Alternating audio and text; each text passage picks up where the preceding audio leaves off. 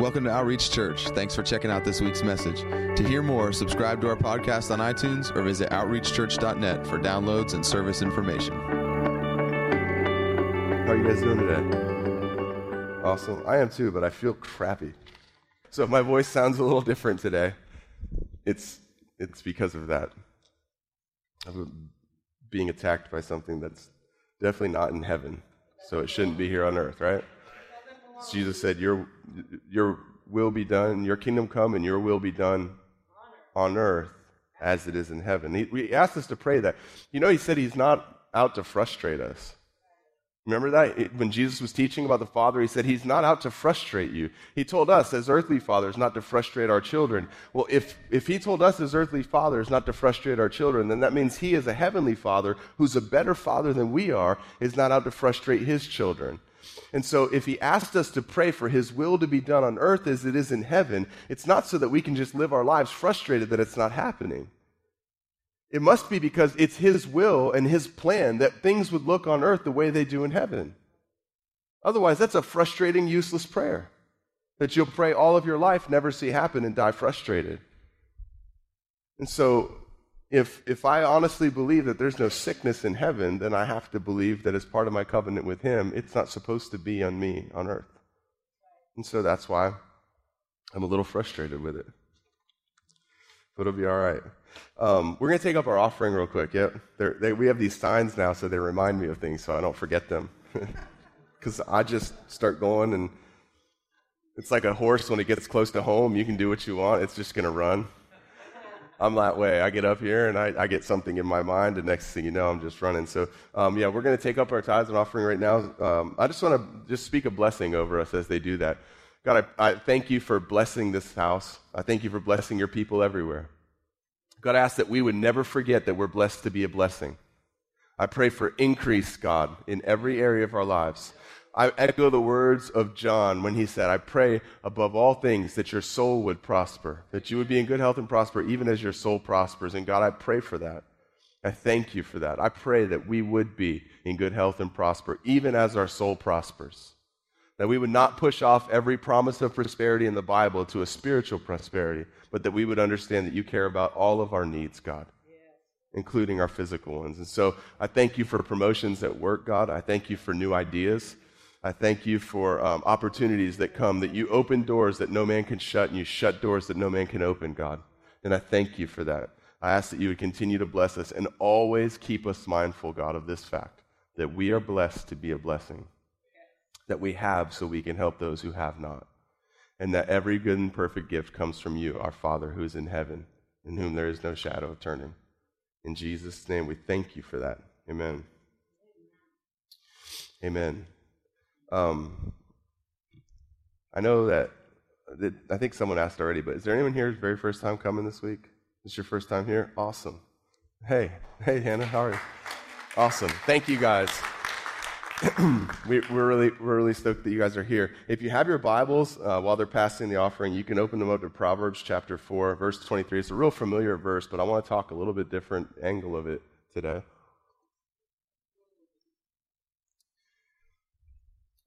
Everybody who has been a Christian for a while has heard this verse. Proverbs chapter 4, verse 23 says, "Watch over your heart with all diligence, for from it flow the springs of life." Another version says, "Guard your heart with all diligence, for from it flow the issues of life." In other words, everything in your life flows from what's in your heart. And so he asks you to guard it. The Bible says that, and again, it's not a frustrating gospel. There's not things in the Bible that he puts in there so that he can be in heaven looking down and saying, Jesus, come look at this. They actually think they can do it. He's not up in heaven taunting us. He's not in heaven saying, oh my gosh, I can't believe they thought I was serious. I told them to guard their hearts, and look what they're doing. So foolish. If he asks you to guard your heart, it's because you actually are capable of guarding your heart. If he asks you to watch it with all diligence, that means you can diligently watch over what goes into your heart. Jesus was talking to some people one time, and he said, don't you know it's not what goes into a man that defiles him, but what comes out of a man that defiles him? What was he saying? Listen, things are going to come in all the time. You can't stop it. You can't stop. You live in the world. I promise you, getting born again did not place a bubble around you that kept you from experiencing what was in the world. But what you can do is you can guard the influence and the effect and the time that you allow the things that come at you to spend in your mind and eventually in your heart. So when it talks about take every thought captive to the obedience of Christ, can I obey Christ while having this thought? Well, let's see, does it cause me to love God more? Does it cause me to love my neighbor as myself? If it doesn't cause me to do one of those two things, then I probably can't obey him while thinking this way. I should probably abandon it and not actually allow that to stay. Because if I allow it to stay long enough, eventually it'll work its way down into my heart and it will start to affect the way that I see things. The way that I see things will affect the way that I respond to things. You understand, like, in your whole life, nobody's ever made you angry. Oh, they make me so angry. No, they do not. They give you opportunity to expose what you're actually already carrying around inside of your heart.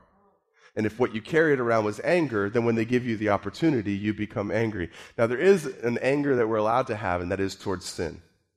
And not towards the people who committing it, but towards sin, towards the injustice of sin, because that's the only thing that the Father is eternally angry at, and we're called to be like him. In fact, we're called to never stop being angry at sin, ever. Never let sin become this casual thing. It's like a rattlesnake. Like if there's a rattlesnake in your room, you don't just kind of tolerate it and hope it stays in the corner. Like you kill it because eventually it's going to harm you. Sin's the same way. You don't entertain it and just let a little bit of it hang around thinking that it's okay, I can control it, I can manage it. No, you can't. It's the same thing with anything you hold in your heart. Like if you hold anger in your heart towards somebody, if you think you can keep that anger compartmentalized towards only the person that made you angry, you're fooling yourself, you're deceiving yourself, and that will seep out into every relationship that you have in some way. If you think that you can hold bitterness in your heart towards just somebody who offended you, who hurt you, if you think you can compartmentalize that, and make it to where you only hold that bitterness in your heart and it only affects the person that you think is responsible for you being bitter, you're fooling yourself, and it will leak and bleed into every single relationship and every single area of your life. And you will be less than 100% loving to everyone around you because you're allowing yourself to let bitterness have a place in your heart. That's why he said, guard your heart. Guard your heart. Now, we can help each other, right? Like, don't do stupid things. Like, don't do something stupid to somebody, and then when they get mad, be like, I didn't make you mad. That's your fault, man. You own that. Like, don't do that to each other. You can help each other out. But the point of the matter is honestly, you can't control what everybody around you is going to do in the course of a day. You can't control what you're going to see, what you're going to hear. You can't control the way people are going to respond to you, what they're going to do to you in the course of a day. But you can control one thing. Do I allow this into my heart?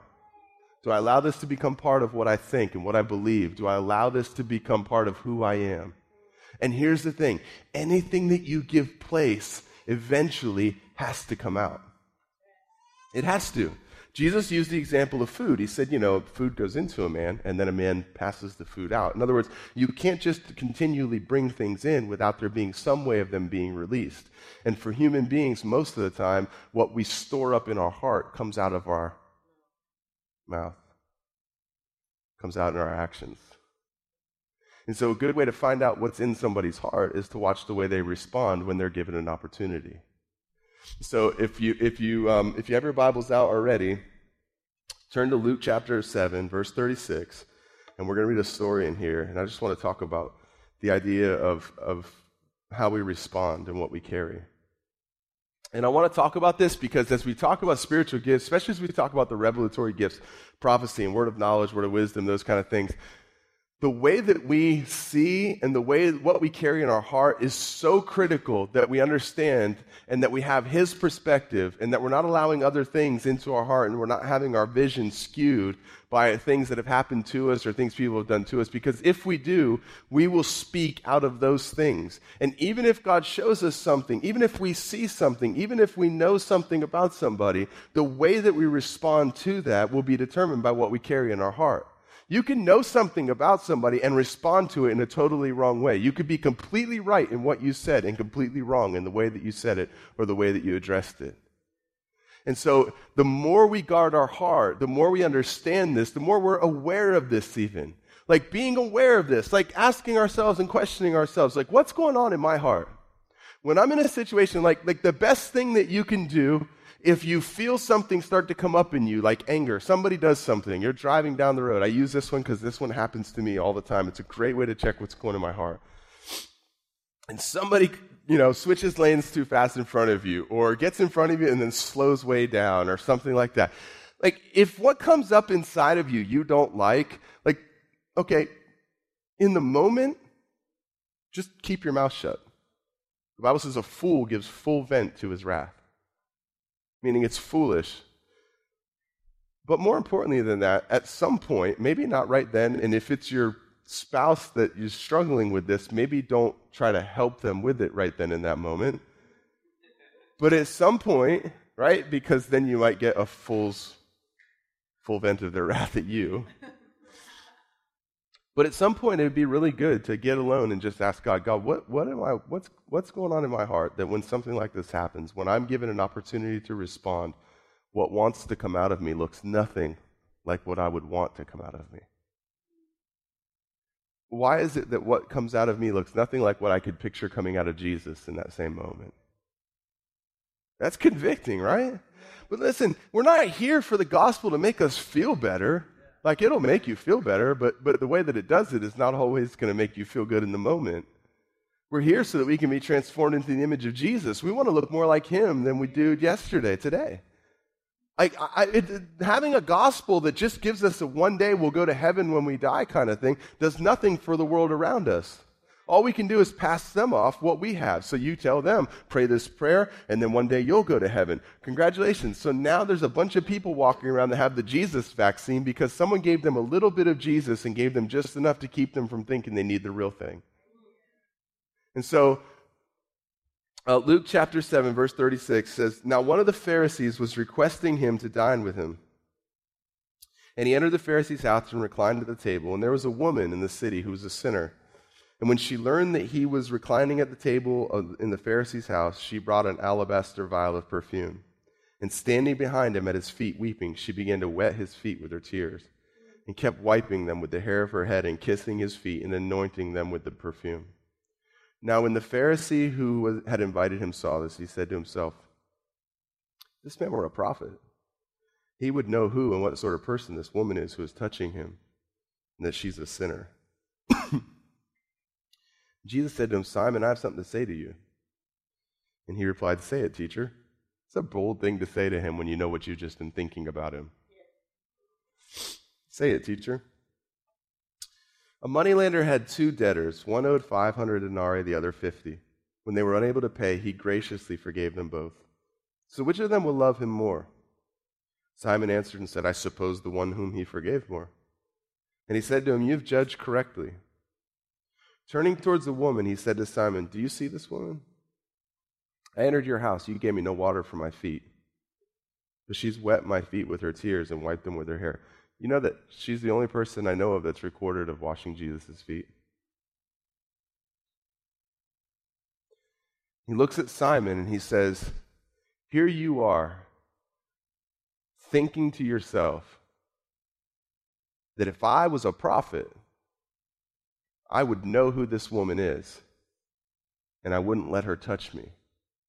Yet I'm the Messiah standing in front of you, the Pharisee, who's supposed to lead people to me, and you didn't even offer me water to wash my feet when I walked in. Who doesn't know who's who?" Be careful, because pride will make you think that everything that you see is the only way that things can be seen. It'll make you think your perspective is the only perspective that's real. And it'll make you look around and judge other people who don't see things the way that you do as being wrong, when the truth is you may be the one who actually doesn't see. And the woman who's at his feet, washing his feet with her tears, actually knows who he is. And he actually knows who she is, because he sees her not as a sinner, but he sees her as a daughter of God. And so maybe Jesus is the one in the room, and the woman who's a sinner, who the Pharisees were disgusted was even in the house, who people probably got fired later for allowing her in, who they would never let touch them, and who they judged Jesus because he allowed her to touch him. Maybe those 2 were the only 2 in the room that actually knew who the other was. Yet, if we were to line people up, and we were to look and say, who's the authority on who's who around here, we probably would pick the Pharisees and the disciples before we would pick the woman was making a mess at his feet. He said to him, "You judged correctly." Turning to the woman, he said to Simon, "Do you see this woman? I entered your house. You gave me no water for my feet, but she has wet my feet with her tears and wiped them with her hair. You gave me no kiss, but she, since the time I came in, has not ceased to kiss my feet. You did not anoint my head with oil, but she anointed my feet with perfume. For this reason I say to you, her sins, which are many, have been forgiven, for she loved much. But he who is forgiven little loves little." God, I thank you for your word. I thank you that it is alive, God, that it's not stale, it's not stagnant. God, it's not a read it once and be done with it kind of thing, that it speaks to us. Holy Spirit, I pray that as I speak today, that you would open our ears to hear, in our minds to understand, in our hearts to receive all that you have for us. God, that the seed of your word, your truth, would go into our hearts, the soil of our hearts, and it would produce fruit, God. That a world that doesn't know you would taste the fruit of our lives as we follow Jesus and know that you're good. In Jesus' name, amen. So this woman obviously understands who Jesus is. Otherwise, she has no reason to want to go to the Pharisee's house, weep at his feet. And this was a weird time because Jesus was the Christ who is and is to come. He hasn't died on a cross yet, but yet he is the Lamb of God who takes away the sin of the world. So John the Baptist sees him and declares, "Behold, the Lamb of God who takes away the sin of the world." In other words, he was there already to take away the sin of the world, and those who had eyes to see could see him for who he was, even though he hadn't died on a cross yet. And so this woman obviously understands who Jesus is, and she understands her need for a Savior. She understands her need for grace. And she hears that Jesus is at this house. And here's her opportunity to get to the one whom she understands is the one who's going to be the sacrifice and forgive her of her sins. And so she's got this bottle of perfume, and people say it would have been years' worth of salary. People have said all these different things about it, that it was the bottle of perfume that she would have saved to put on herself on her wedding night. All these different things about this bottle. All we know, it was a very expensive, costly bottle of perfume. It was all that she had, the best that she had. It was her gift. And she gets into the house, and she breaks this bottle of perfume on him. And then she kneels at his feet, and she's just weeping and kissing him. And her tears are falling on his feet, and she's wiping them with her hair, and she's washing the feet of Jesus. And the Pharisees are watching this happen. And they say, "I can't believe he's letting her touch him. If he was a prophet, he would know what kind of a woman she is and would never let her touch him." And I want to make a dichotomy here between the two. Because on one, you have someone who understands their need for grace. On the other, you have someone who doesn't think that they need a lot of grace. See, when Jesus told him this parable, he wasn't saying, you guys have less to be, it's going to cost less to forgive you. Like, it cost more for the person to forgive the 500 denarii than it did the 50. That wasn't even what Jesus was saying to him. Jesus was saying, it's the one who understands how much he's been forgiven. That's the one who's going to love more. Because you understand, it cost God the same to forgive the Pharisee as it did to forgive the woman who was at his feet. Everybody. That's why there's nobody in Christ that's any different. We're all the same. We're all equal because we all cost the same exact thing. We all cost the blood of Jesus Christ. It's not like, well, Jesus had to spend a ton of blood for you and just a little drop for you because you were so good. It was the blood of Jesus Christ that was the cost of your life. The price tag on your head and my head was his blood.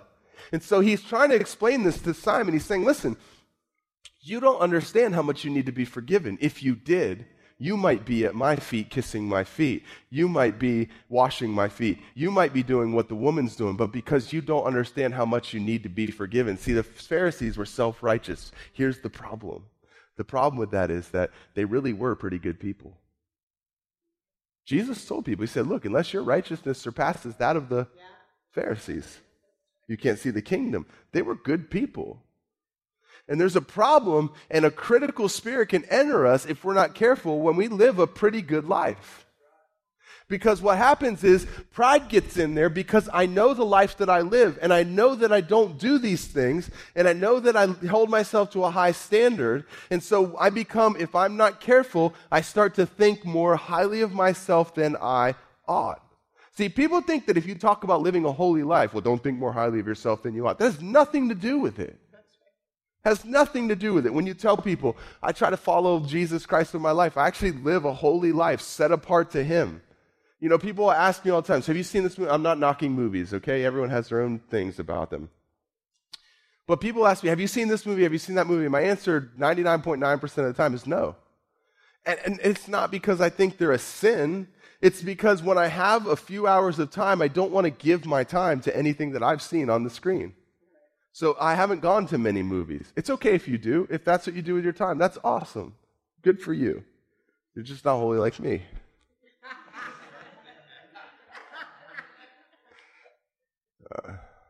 I can see that getting taken so out of context. No, but in all seriousness, listen. And so I've had people ask me, and I generally just say, no, I haven't seen it. But sometimes people ask me, why not? I just haven't had time. Oh, come on, I know you've had, and they keep pressing the issue. Well, eventually you get to this place where you have to tell them, okay, here, if you really want to know why, here's why. Because most of that stuff, even movies that are rated PG, that's the world system saying there's just this much evil. And so I'm not okay with that. I don't want to open myself up to, because I really do want to guard my heart, and I value what I've put in. And I don't want to willingly allow things into my life that I'm going to have to renew my mind against one day. I don't want to do that. If I'm making, there's enough out there you're going to have to renew your mind against just because you live in the world. Never mind willingly opening yourself up to it and choosing to allow it in. Again, go to all the movies you want to, but just make sure that you're not having to violate something inside of you to do it. Just make sure that you can actually say, I can follow Jesus while I'm thinking the thoughts that I'm thinking while I'm watching this. Makes me want to love Him more. Makes me want to love other people more. Just be careful with that. And that's not legalistic. But when you tell people that, and they ask you why, it's because I really want to live a holy life. I really want to live set apart. He said, you should be holy as He is holy. That's the word. That's in your Bible. I really want to live set apart. Don't sink down in your chair. Rise up to the stature and measure of Jesus. What are we here for? Is it so that we can see how close we can walk to the line of sin and still call ourselves Christians? Or is it so that we can actually see how close we can get to that line, that standard of Jesus, and live our lives like Him, so that when people see us, they see a representation of the Father? Because Jesus said, as the Father sent me into the world, so I also send you. And He came to represent the Father. And so, when you ask me that, and there's been times where I've said that to people, and they've said, well, just be careful you don't think more highly of yourself than you ought to. Here's the thing. The only time that I'm in danger of doing that is if I think that it's because of my goodness that I'm living the way that I'm living. And I lose sight of the fact that it's His grace that not only set me free from, but empowers me and keeps me free from the things that I was once entangled in. That's when I think more highly of myself than I ought to. And that's where the Pharisees lived. Their righteousness was self-righteous. They were righteous people. Jesus said, unless your righteousness surpasses that of the Pharisees, you can't see the King. He used them as the highest standard of humanly possible righteousness. What was He saying? There's a righteousness that doesn't come from you that you have to attain, or you can't see the kingdom. Because if you could see it by being self-righteous, the Pharisees would see it. Because they live a pretty perfect life just about. The only problem is they forgot that they need the grace of God. They forgot how much they need to be forgiven for. And because they live self-righteous, they live with a fig leaf. And there's no way to cut off the voice of the accuser, because anytime they made one mistake, that was where their righteousness ended. And the enemy had a way to come in and start making accusation against them and telling them, you're nothing but a sinner. You deserve hell. You're a sinner. You're a hypocrite. I can't believe you did that. Why? Because their righteousness began and ended with them. Which meant if they made one mistake, their righteousness was gone in their minds. because the enemy could come in and make accusation against them, and that's what he lived to do. So what happens? So if I live with condemnation in my life, I look for other people that I can give condemnation to because I haven't guarded my heart, and what I've allowed in at some point is going to come out. And so when I live with a condemning voice of the accuser in my ear, I'll look to be a condemning voice of an accuser to other people because what I've allowed to come into my heart has to find its way out of me somehow. So it felt really good for Simon, who was a Pharisee, who was self-righteous. See, they had a fig leaf. You know what I'm talking about when I say that? We've preached about it a few times. It was a righteousness or a covering that was made by themselves. It's what Adam and Eve did in the garden. They realized they were naked and they were ashamed and they had sinned, so they went and found fig leaves and they wrapped them around themselves. Yet when God came into the garden, they were still hiding. Why? Because they knew that the covering they had made wasn't good enough to stand before a holy God. It was okay in front of other men. The Pharisees loved to be in front of other men and compare their righteousness with that of other men. They loved to do that. And they took pride on what they didn't do and how they lived and what they didn't eat and what they didn't touch and where they didn't go and all those kinds of things. But in the end, all that was a fig leaf because their righteousness was made with their own hands. It was made by human understanding. That's why when God came and found Adam and Eve, he made a covering. They already had a covering. The problem is God looked and said, the righteousness, their covering that they have was made by their own hands, and they understand that they can't stand before me. That's why they're hiding, even though they're wrapped in fig leaves. So I'm going to make a covering with my hands so that they will understand that it's good enough. It's no longer self-righteousness, it's God's righteousness. That's what Adam and Eve received in the garden, a covering made by God, sacrificing the blood of an animal, taking the skin and making covering for sin so that they could come before him. Why? Because they would be able to stand before him when they understood the covering for their sin was made not with their own hands, but by the hand of God.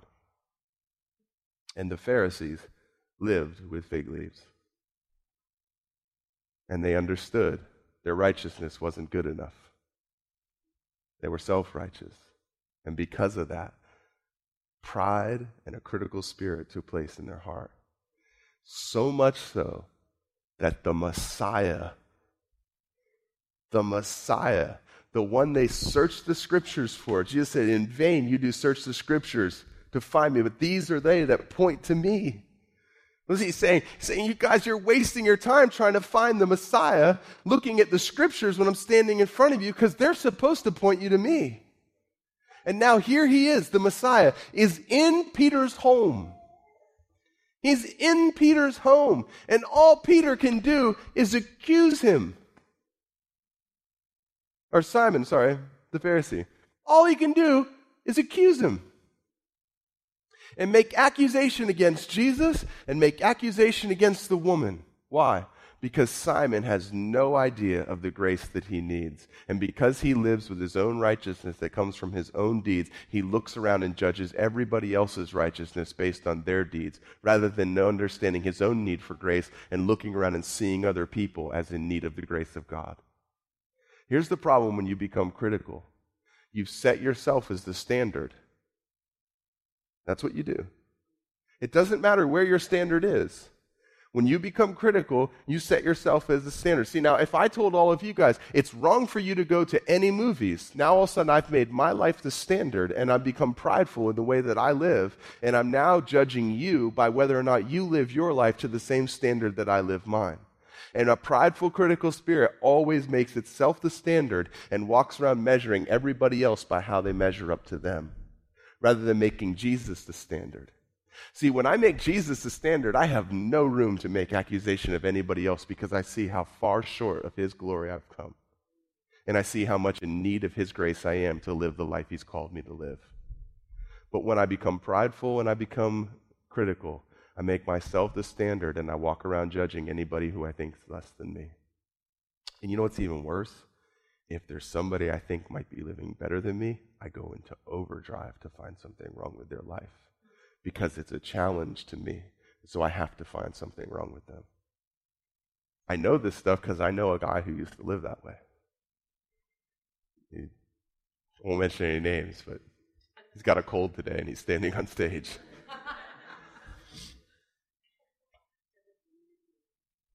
Yeah, that was that old guy. He had to die. He was really prideful and arrogant. So the woman, on the other hand, comes in, understanding her need for grace. She's able to see Jesus for who he is. And she takes her gift and she uses it on the body. Jesus said, when she poured that on me, when she poured her gift on me, she poured it on my body to prepare it for burial. And then at the end of this story, Jesus said something really interesting. He said, truly I say to you, wherever the gospel is preached in the whole world, this is from a different gospel. 2 of the 3 gospels record this. Luke doesn't, but Matthew and Mark both record that Jesus said this at the end. Truly I say to you, wherever this gospel is preached in the whole world, what this woman has done will be spoken of in memory of her. So this is what I want us to understand. There's a pattern for how we should live that we can find in this story, and there's a reason Jesus said this story. He didn't say that about very many stories. Read your Bible and try to find how many times Jesus said, what happened here today will be repeated wherever the gospel is preached. Why? Because I think this is an essential of the gospel, and if we get this, we'll get so much right, and if we miss this, we'll get so much wrong. What was he saying? Let's boil it down to a nutshell. If you stay in a place of understanding your need for grace, and you do what you do out of love, your gift will be used upon the body for good. If you can understand your need for grace, and you do what you do out of love, then you'll use your gift on the body of Christ, the same way that woman did. If you don't understand your need for grace, and you're not walking in love, you'll become critical and find something wrong with every person around you. Even if you have a gift, you'll use it wrongly. And it'll be something that tears down rather than something that builds up. I have a whole nother section of here that I probably won't get to it today.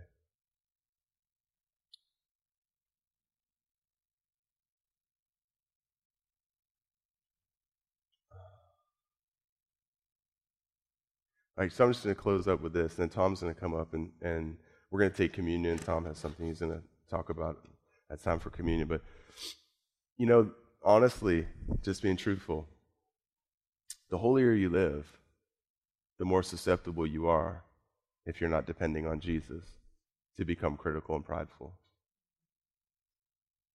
And that's why I want to talk about this with us, especially as we're talking about spiritual gifts and the use of spiritual gifts, is because there's a danger that you will begin to see the way that you live, and you'll become so aware of it that it becomes something you notice when you don't see it in other people. And rather than understanding their need for grace, you'll start to look down on them with disdain, or you'll become critical of them. And you'll begin to think, well, if I do this, and I paid the price for this, and I sacrificed, and I gave up this, and I, why can't they? Without understanding that it was not because of your own good works, it was the grace of God inside of you that not only set you free, but empowered you to continue to live free. That's what grace is. Grace is not this Band-Aid for sin. Grace is not this thing that you say, well, I can do this because there's grace. Grace sets you free from and keeps you free from sin. It actually changes you so that you have the desires of God inside of your heart. That's what God said. He said, I'll give you the desires of your heart if you find your delight in me. In other words, if he's the one that I love and find my delight in, then he said he would give me the desires of my heart, meaning the desires that are in my heart will be ones that he gave me. And so I'm not living this perpetual life of fighting against myself. I'm actually living out the life that he's placed inside of me, but it's only because of grace. And if I ever lose sight of that, I'll start to think more highly of myself than I ought to, and I'll become critical of people. And next week we're going to talk about the rest of this stuff. But listen, when you start to understand that God wants to speak to people through you, when you start to understand that you can hear his voice, the way that you see the Father and the way that you hear him speak to you and the voice that you hear on a regular basis is going to be the one that you speak out of when you speak to people. That's why Jesus said, my sheep hear my voice and know my voice. He said, a stranger they just will not follow because they don't know him. You ever been in a crowded room and you hear the voice of your wife or your husband or one of your good friends and they call you a name that anybody in the room could have been called? They call you bro or dude or hun or babe or whatever it is that your friends or your significant other calls you. And if a stranger says that same word, you don't even turn your head and look. Why? Because you don't know their voice. You hear what they're saying, but you don't know their voice. But all of a sudden, you could be in the same crowded room and you could hear the voice of the one that you love say your name or say the nickname they call you or hear your best friend say, bro. And all of a sudden, you turn and look. Why? Because you know their voice. How do you know their voice? You spent time with them. You talk with them. You have a relationship with them. You understand not only what they say, but you understand what it sounds like when they say it. And Jesus said, my sheep will hear my voice. They know my voice. And the voice of a stranger they won't follow. Listen, that doesn't mean that a stranger's saying, go here and do this. He's saying a lot of times following the stranger's voice just looks like a line of thought. He comes with an accusation, and pretty soon, because you're not guarding your heart and because you're not meditating on whatever is good, upright, truthful, lovely, excellent, worthy of praise, of good report, you start meditating on that accusation, that condemnation. See, in that moment, when Simon the Pharisee opens his mouth and condemns Jesus and condemns the woman, he's only echoing the voice of condemnation that he's been hearing in his head all day long. And so when he speaks, he sounds just like the one he's been listening to. Jesus said we would hear and know his voice. So when we speak, our voice will sound like and be like the one we've been listening to. So you got to be really careful that you guard your heart. You guard what you allow in. You guard what you allow yourself to meditate on and think on.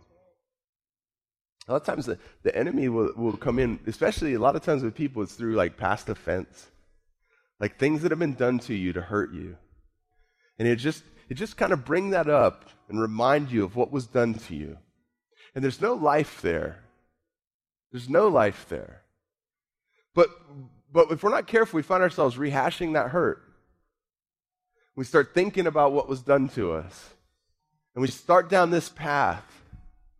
And pretty soon we have accusation in our heart against those people. We have judgment in our heart against those people. And it's just this line of thinking that we're following his voice. It's not like he's over there going, Roy, come through the door. It's just this line of thinking a lot of times. I mean, he may do that sometimes. I don't know. I don't hear his voice. But it's this line of thinking that he tries to get you to follow. And pretty soon you're following the voice of the accuser.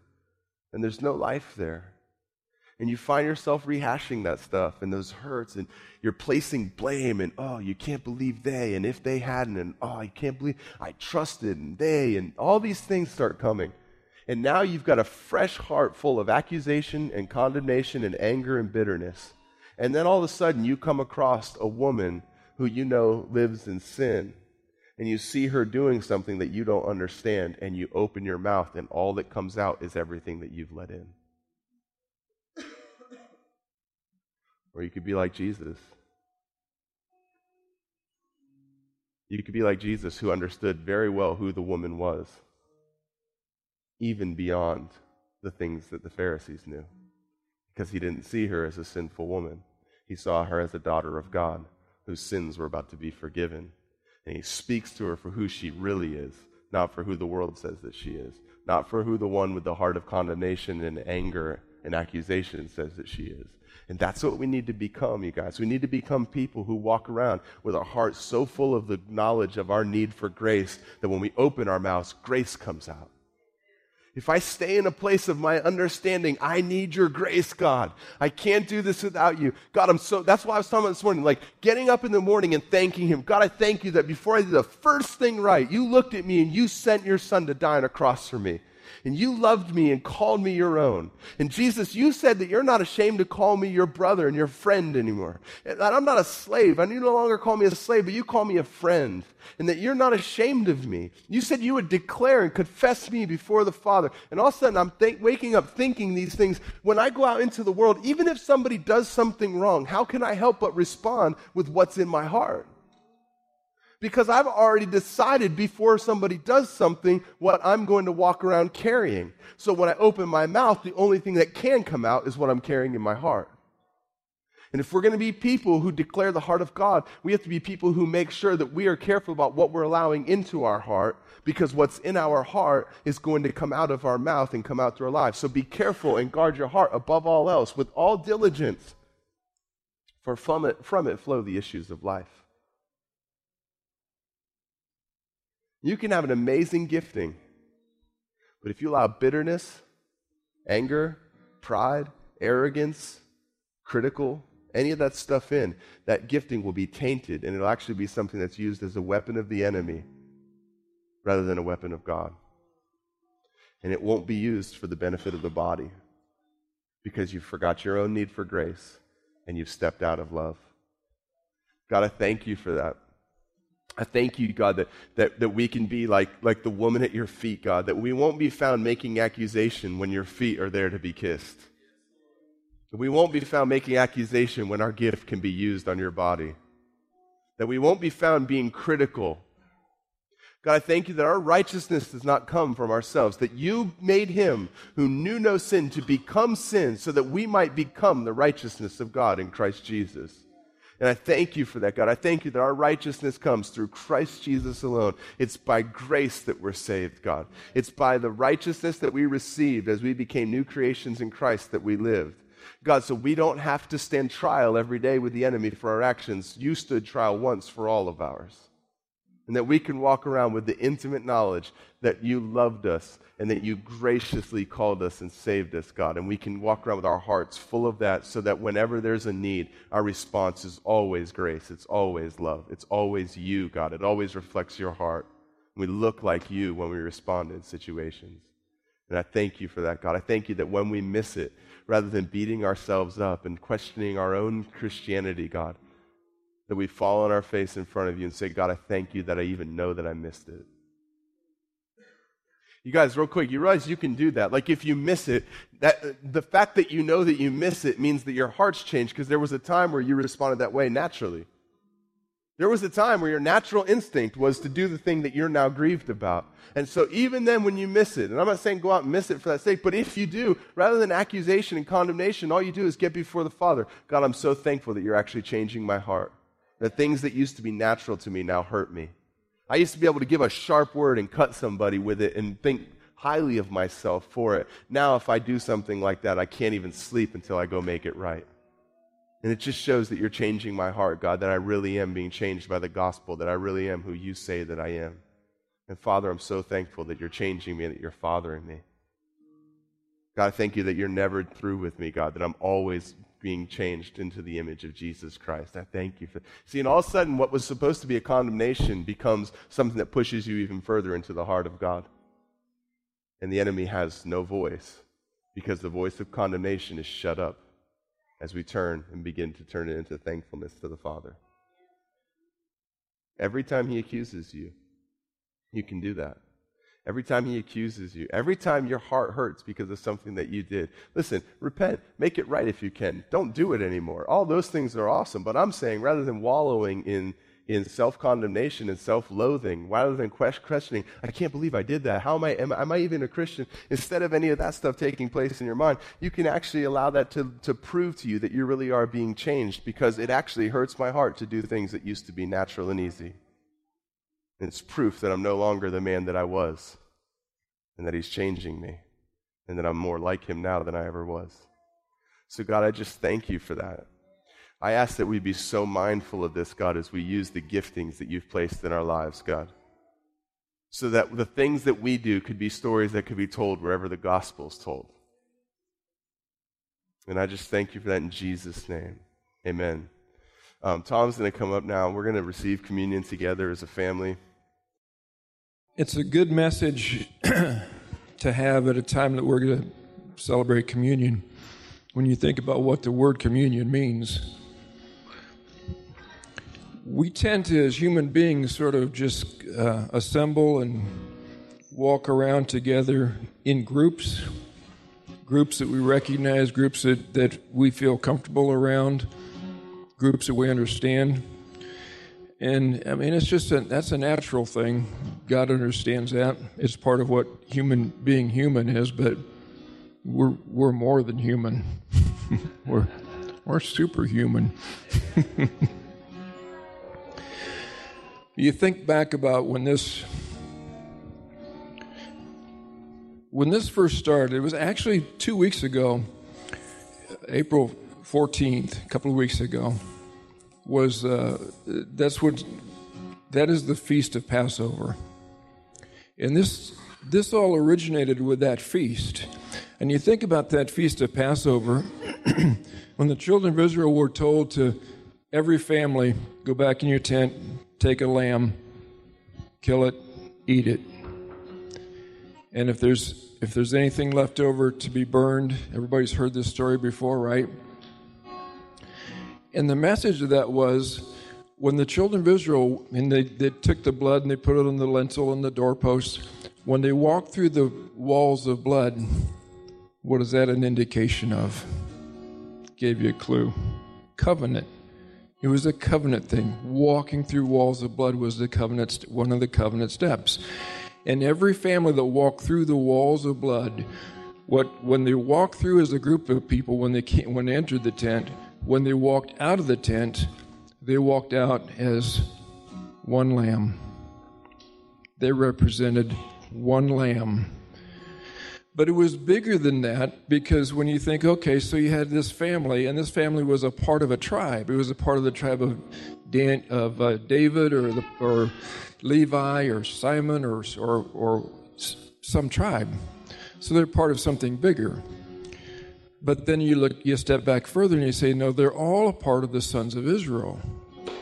And when they walked out of the tents the next day, and it says that they walked out, it was from then that they left Egypt and walked out into the wilderness. They didn't walk out as the family of X, who was of the tribe of X.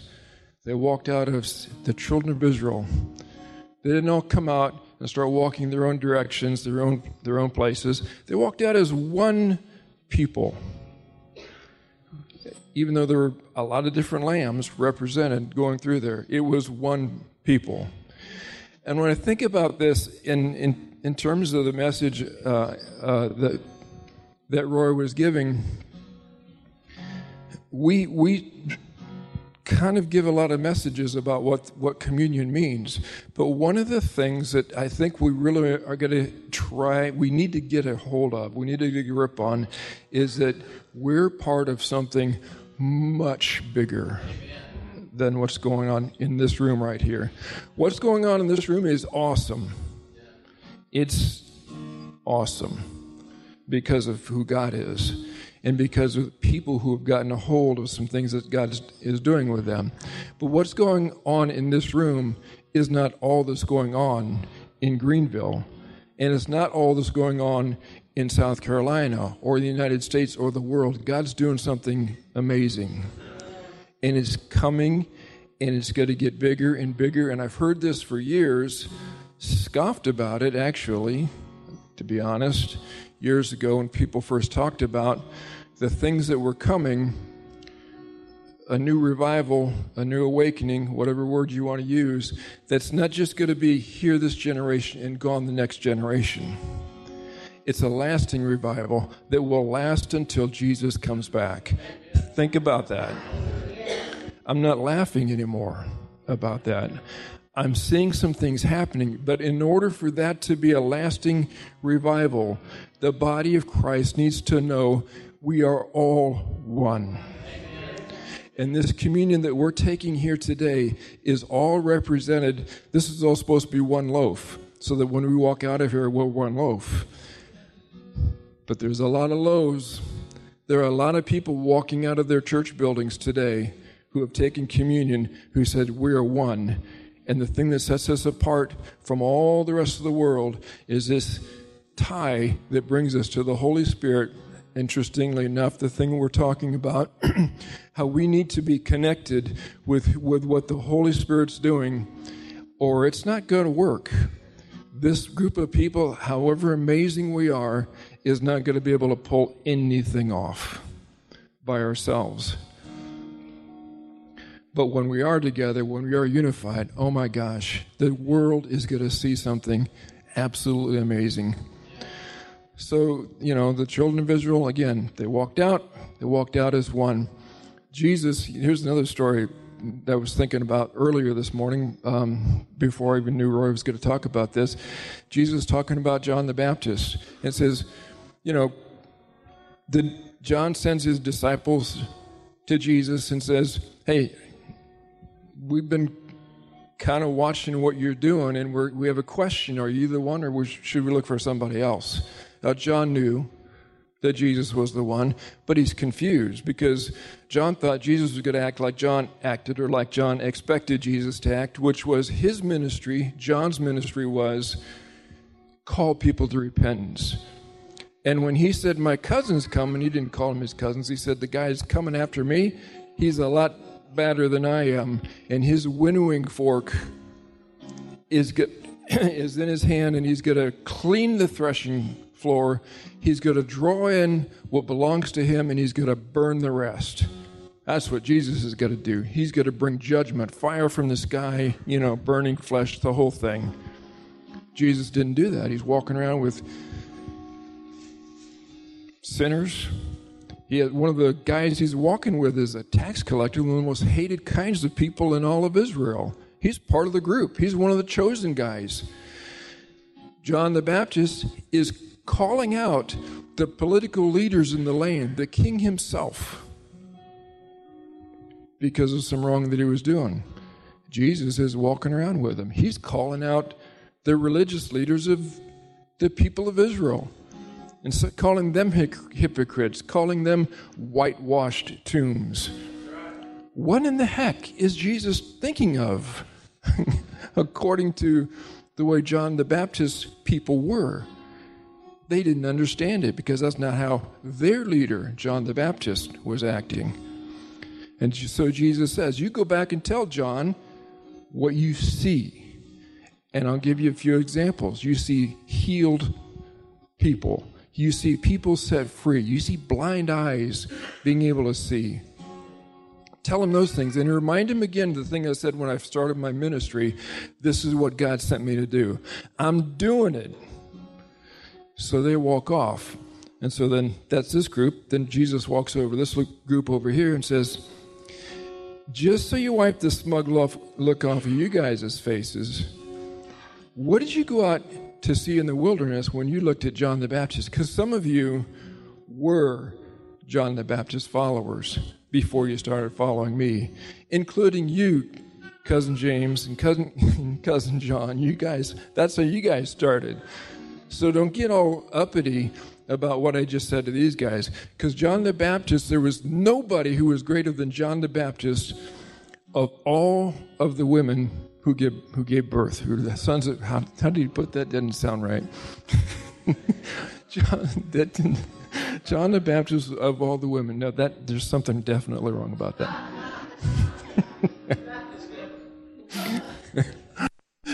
All right, so, but he says, of every human being, let's just put it an easy way, there's nobody greater. There was nobody greater than John the Baptist, but the least in the kingdom of heaven is greater than him. So, but he gave a pretty interesting, amazing thing about John the Baptist. He was his friend, he loved him, and he did exactly what he was supposed to do. And he said he got frustrated with people say, you're looking at John the Baptist, his ministry was different than mine.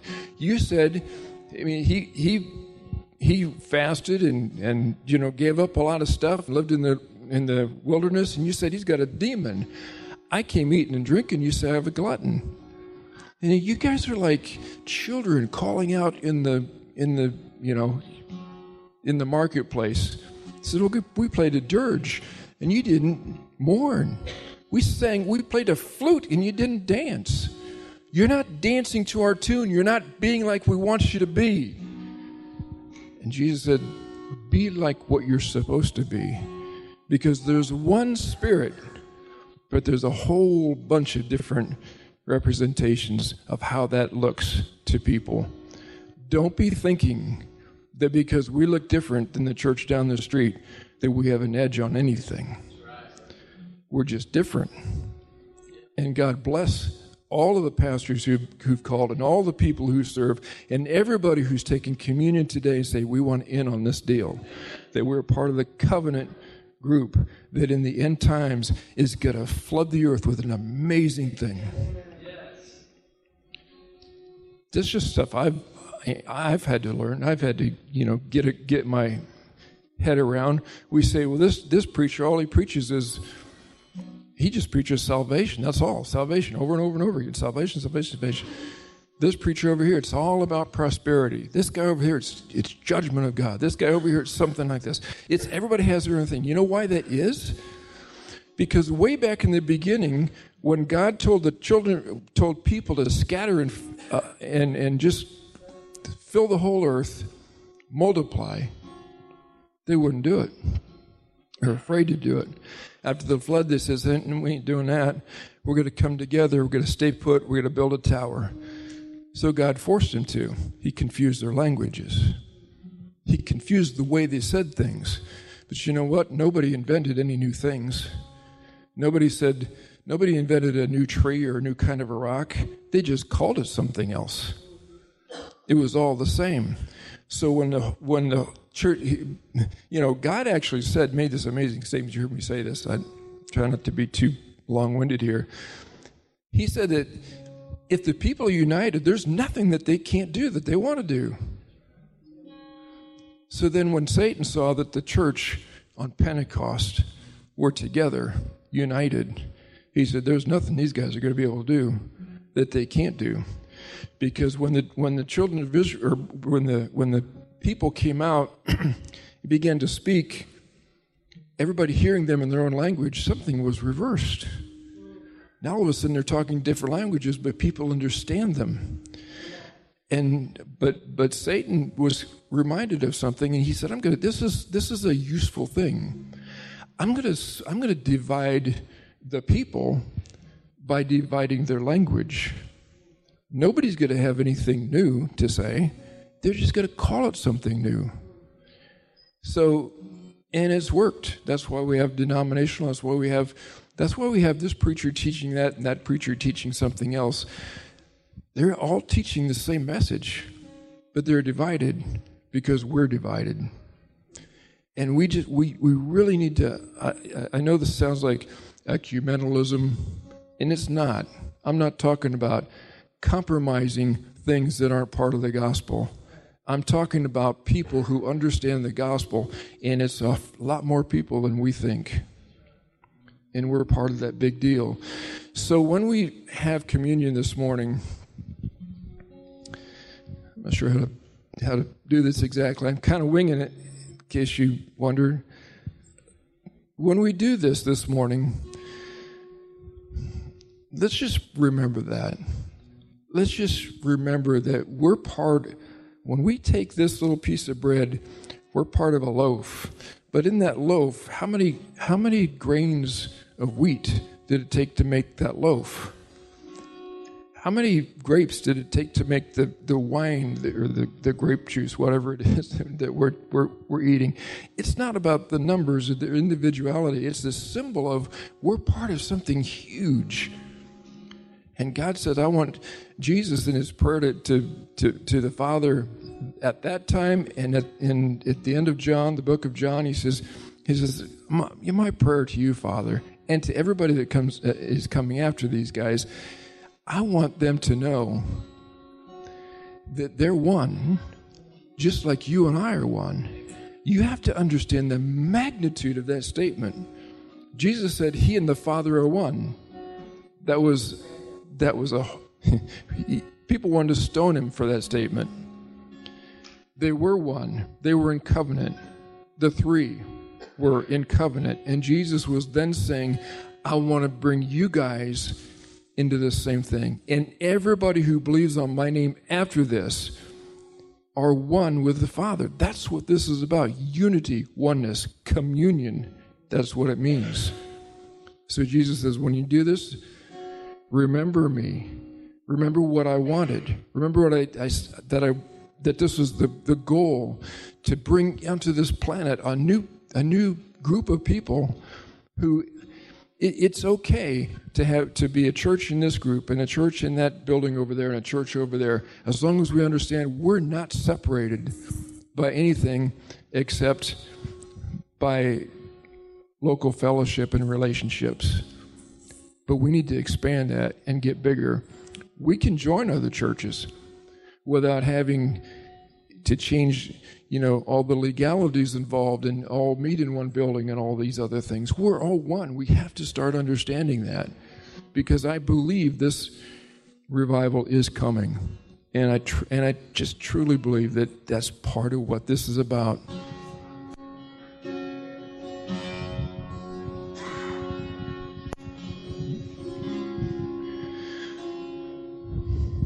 So Jesus got together with the guys, and he passed that bread around. He broke it, just like his body was going to be broken, and he passed the pieces all around and said, "Take this and eat it."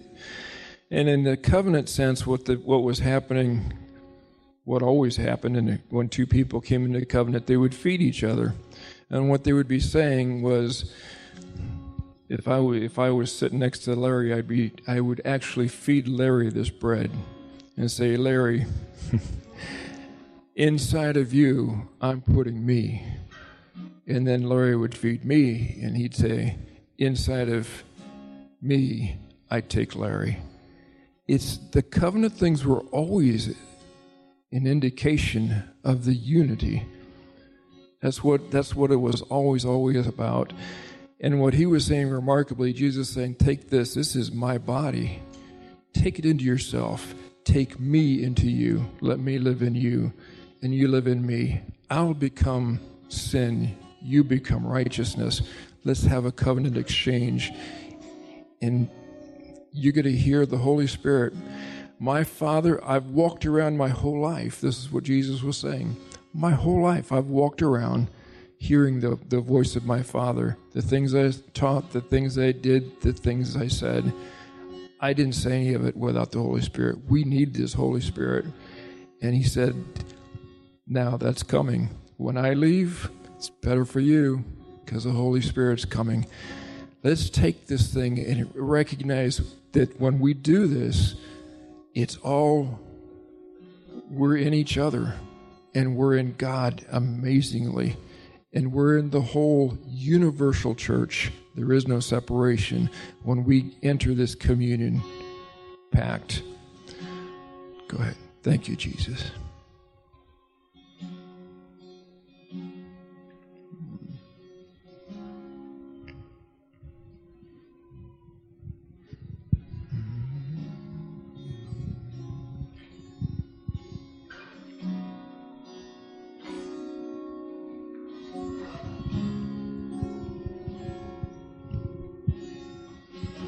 Father, I thank you that you broke your body for us.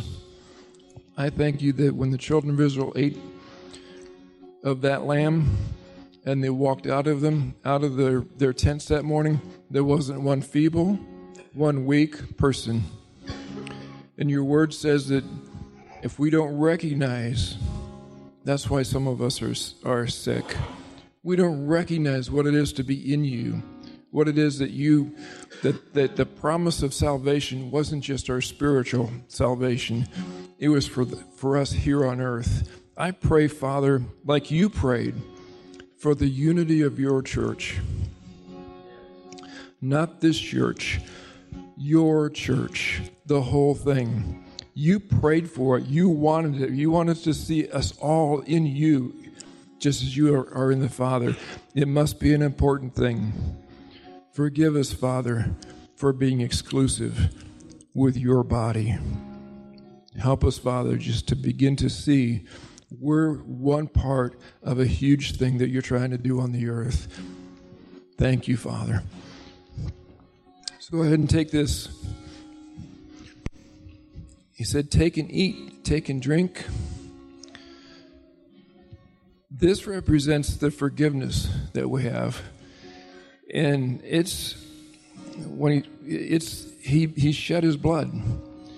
And the church kind of gets this now. They have a harder part with the body, but they get the blood part. He shed his blood so that we wouldn't have to. He died so that we could be forgiven, all of us, forever and ever and ever. It's a done deal. So when we take this as part of the communion understanding, it's still, we're all united in him, united by his blood. His blood covers it all. Old things are passed away. We're new creations, new creatures, a kind of being that's never been seen on the earth before. If you look outside that door, if you walk down the mall, sometimes I look and I think, how do you know? How would I be able to tell whether if you had specialized it, you could see who's a Christian and who's not a Christian? You can't tell. Not a lot of times when you see people out there, just the way they behave, the way they react, the way I react, you can't tell. It's got to stop. He shed his blood so we could have life, an abundant life, a different kind of life, renewed life. So let's just take this drink and thank you, Father.